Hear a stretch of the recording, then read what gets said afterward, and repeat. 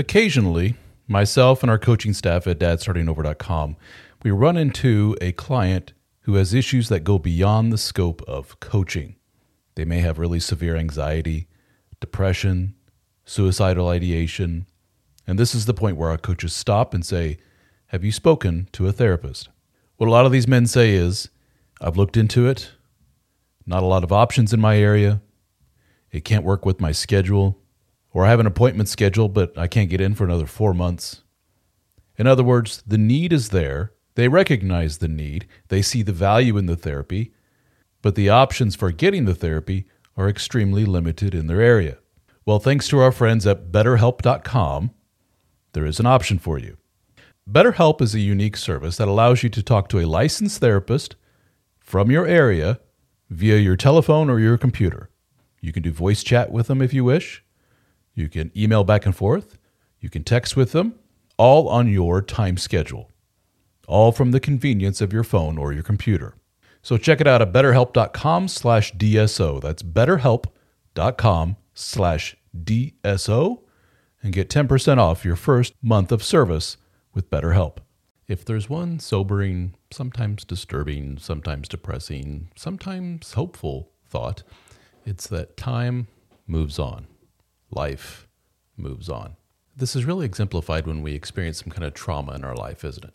Let's say you went through something really horrible, like several family members all died together in a car accident. You know, you just feel this deep, dark despair and sadness and overwhelming just feeling of awfulness that you're just not quite sure you're ever going to get over. And nothing feels good in that moment. But you know what? Eventually, you go back to work, or you go back to school, you go back to the grocery store, you go back to watching football on television, you go back to laughing with friends, and your loved ones that passed away become a memory, because life and time moves on. I recently visited Germany, which is my wife's homeland. She was born and raised there. Germany, like a lot of countries in Europe, exemplify this phenomenon of time moves on. Because for countries like Germany that have endured so much awfulness and terribleness and war and disease and famine and you know, with Hitler and everything, the evils of what mankind is capable of, they have to move on in order to thrive and survive. I love World War II and I love history, and so going to a place like Germany was just awesome for me. This is the third time that I've been there, and I was actually born there. I was a military brat as a kid, but I don't remember anything of it. We left when I was like 2 years of age. But part of our trip this time, it was a 2-week trip. Part of our trip was we ended up in Munich, and we went to the, I'm going to butcher this word, I'm sorry, Feldernhalle. It's a big monument. It's in the heart of Munich, and it is very famous because this was the location. It was actually built in the 1841, I believe. But then fast forward to 1923, and it was the location of November 9th, 1923, of Hitler and his cronies' attempt at what they called the putsch. And the putsch famously failed. But sure enough, 11 years later, when Hitler is in power, he returns back to that spot at that monument and speaks to thousands of his followers and declares that that date, November 9th, is a national holiday to commemorate the putsch, the beginning of their rebellion, if you will, their uprising. And later that monument would become basically sacred ground for the Nazis. The SS would guard that monument 24/7. And if you were a citizen in the city and you passed by the monument, you were required to give the Nazi salute. So very important spot for the Nazis. But sure enough, I went back to that monument. I've been there before, but I went back to it, and I'm always amazed at, I don't know if juxtaposition is the right word, but the spot where Hitler literally stood and gave his famous hate victory speech to all these thousands of people. On that very spot where he stood was, just the other day I saw, was a Muslim woman with her head covering, eating an ice cream cone and tapping away on her phone on the exact spot where Hitler stood. Time moves on. And then we went to the Dachau concentration camp. First time I've ever been to a concentration camp, and oh boy, was that both interesting, sobering, disturbing, depressing, all things all rolled into one. 3 points that really stuck out to me for my time in Dachau. One was, at one point, my daughter sat on the ground and started playing with some rocks and things like she usually does. My daughter's 2 years of age. We took her with us. And the place where she was sitting and fiddling around with rocks was literally a kind of a sick bay, if you will, where they took all the prisoners that were dying of dysentery, malnutrition, just abuse or whatever, and they died, and they took them to this sick bay to try and get them better so they could put them back to work. On that very spot where all those people were sick and dying, my daughter was sitting and playing with rocks. Perfect little illustration of time moves on. And so I went to the other side of the camp, and I saw this guard tower, and it was an exit that could lead you to outside of the camp. And the guard tower had, barbed wire on either side of it. And this is the spot where prisoners would make a run for it.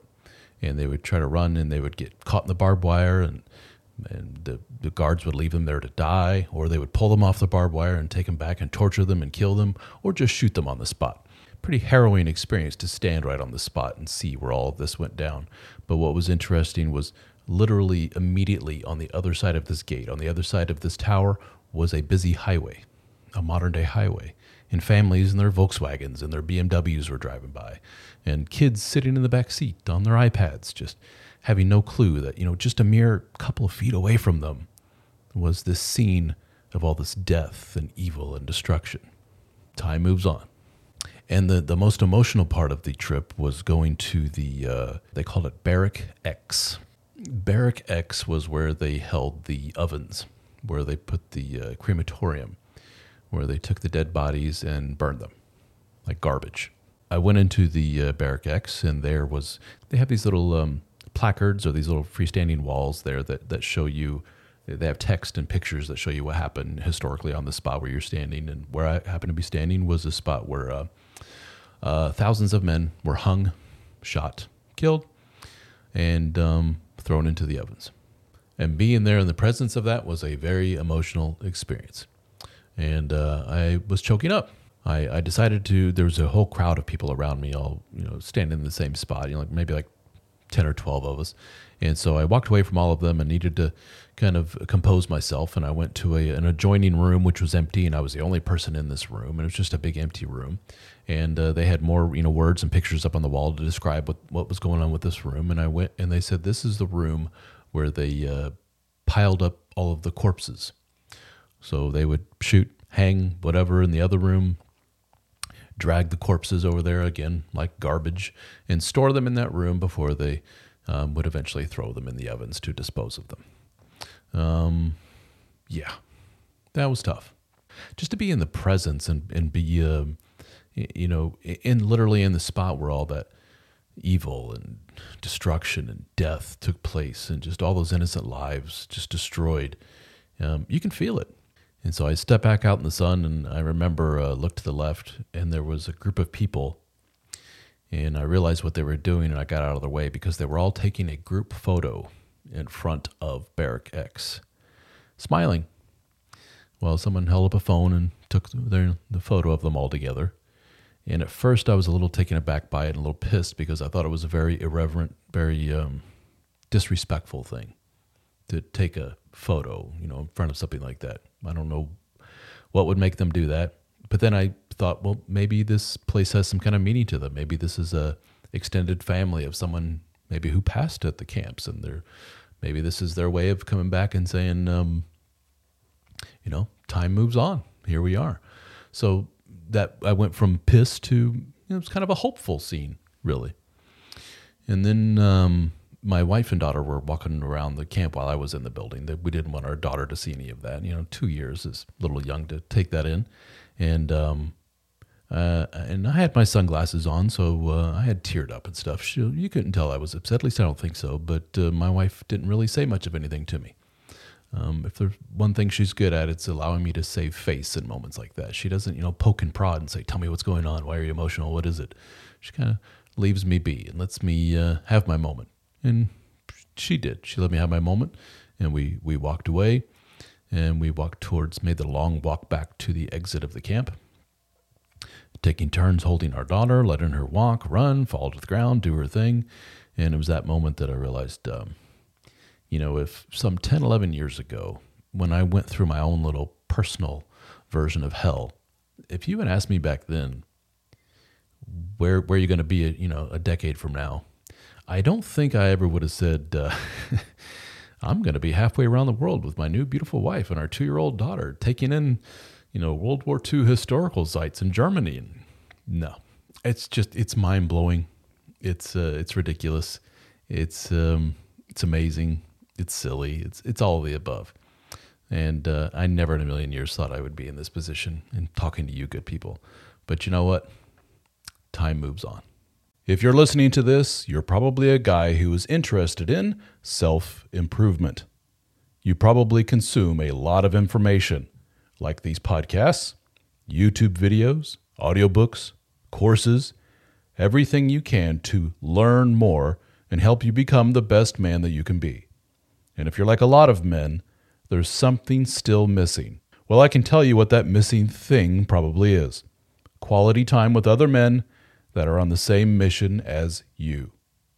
Some of you probably have casual relationships with your fellow soccer dads or the occasional beer with guys from the neighborhood, but none of them seem to be on the same page as you. Am I right? They seem content with their shitty marriages, their shitty jobs, and their expanding waistlines. They have all but given up. You find yourself talking to them about the same football teams, listening to their stories about their subpar home life, and you're getting to the point where you dread hanging around them. Well, the good news is that we have assembled a group of men just like you. We call our group the DSO Fraternity. We have live Zoom meetings that are hosted by yours truly, along with the other members of the DSO team. We have a very active private discussion forum, a Discord server for our lifetime members, a members-only podcast, access to my books in audiobook and PDF format at no extra charge, discounts on one-on-one coaching with myself and other members of the team, discounts on our video courses, and access to our in-person gatherings. We have met in Nashville, Tennessee, Austin, Texas, Las Vegas, Australia, Amsterdam, and soon in New Orleans. So check it out, the DSO Fraternity at dsofraternity.com. We have monthly, annual, and lifetime membership options available. I think you will find our group is the missing piece of the puzzle that you have been looking for.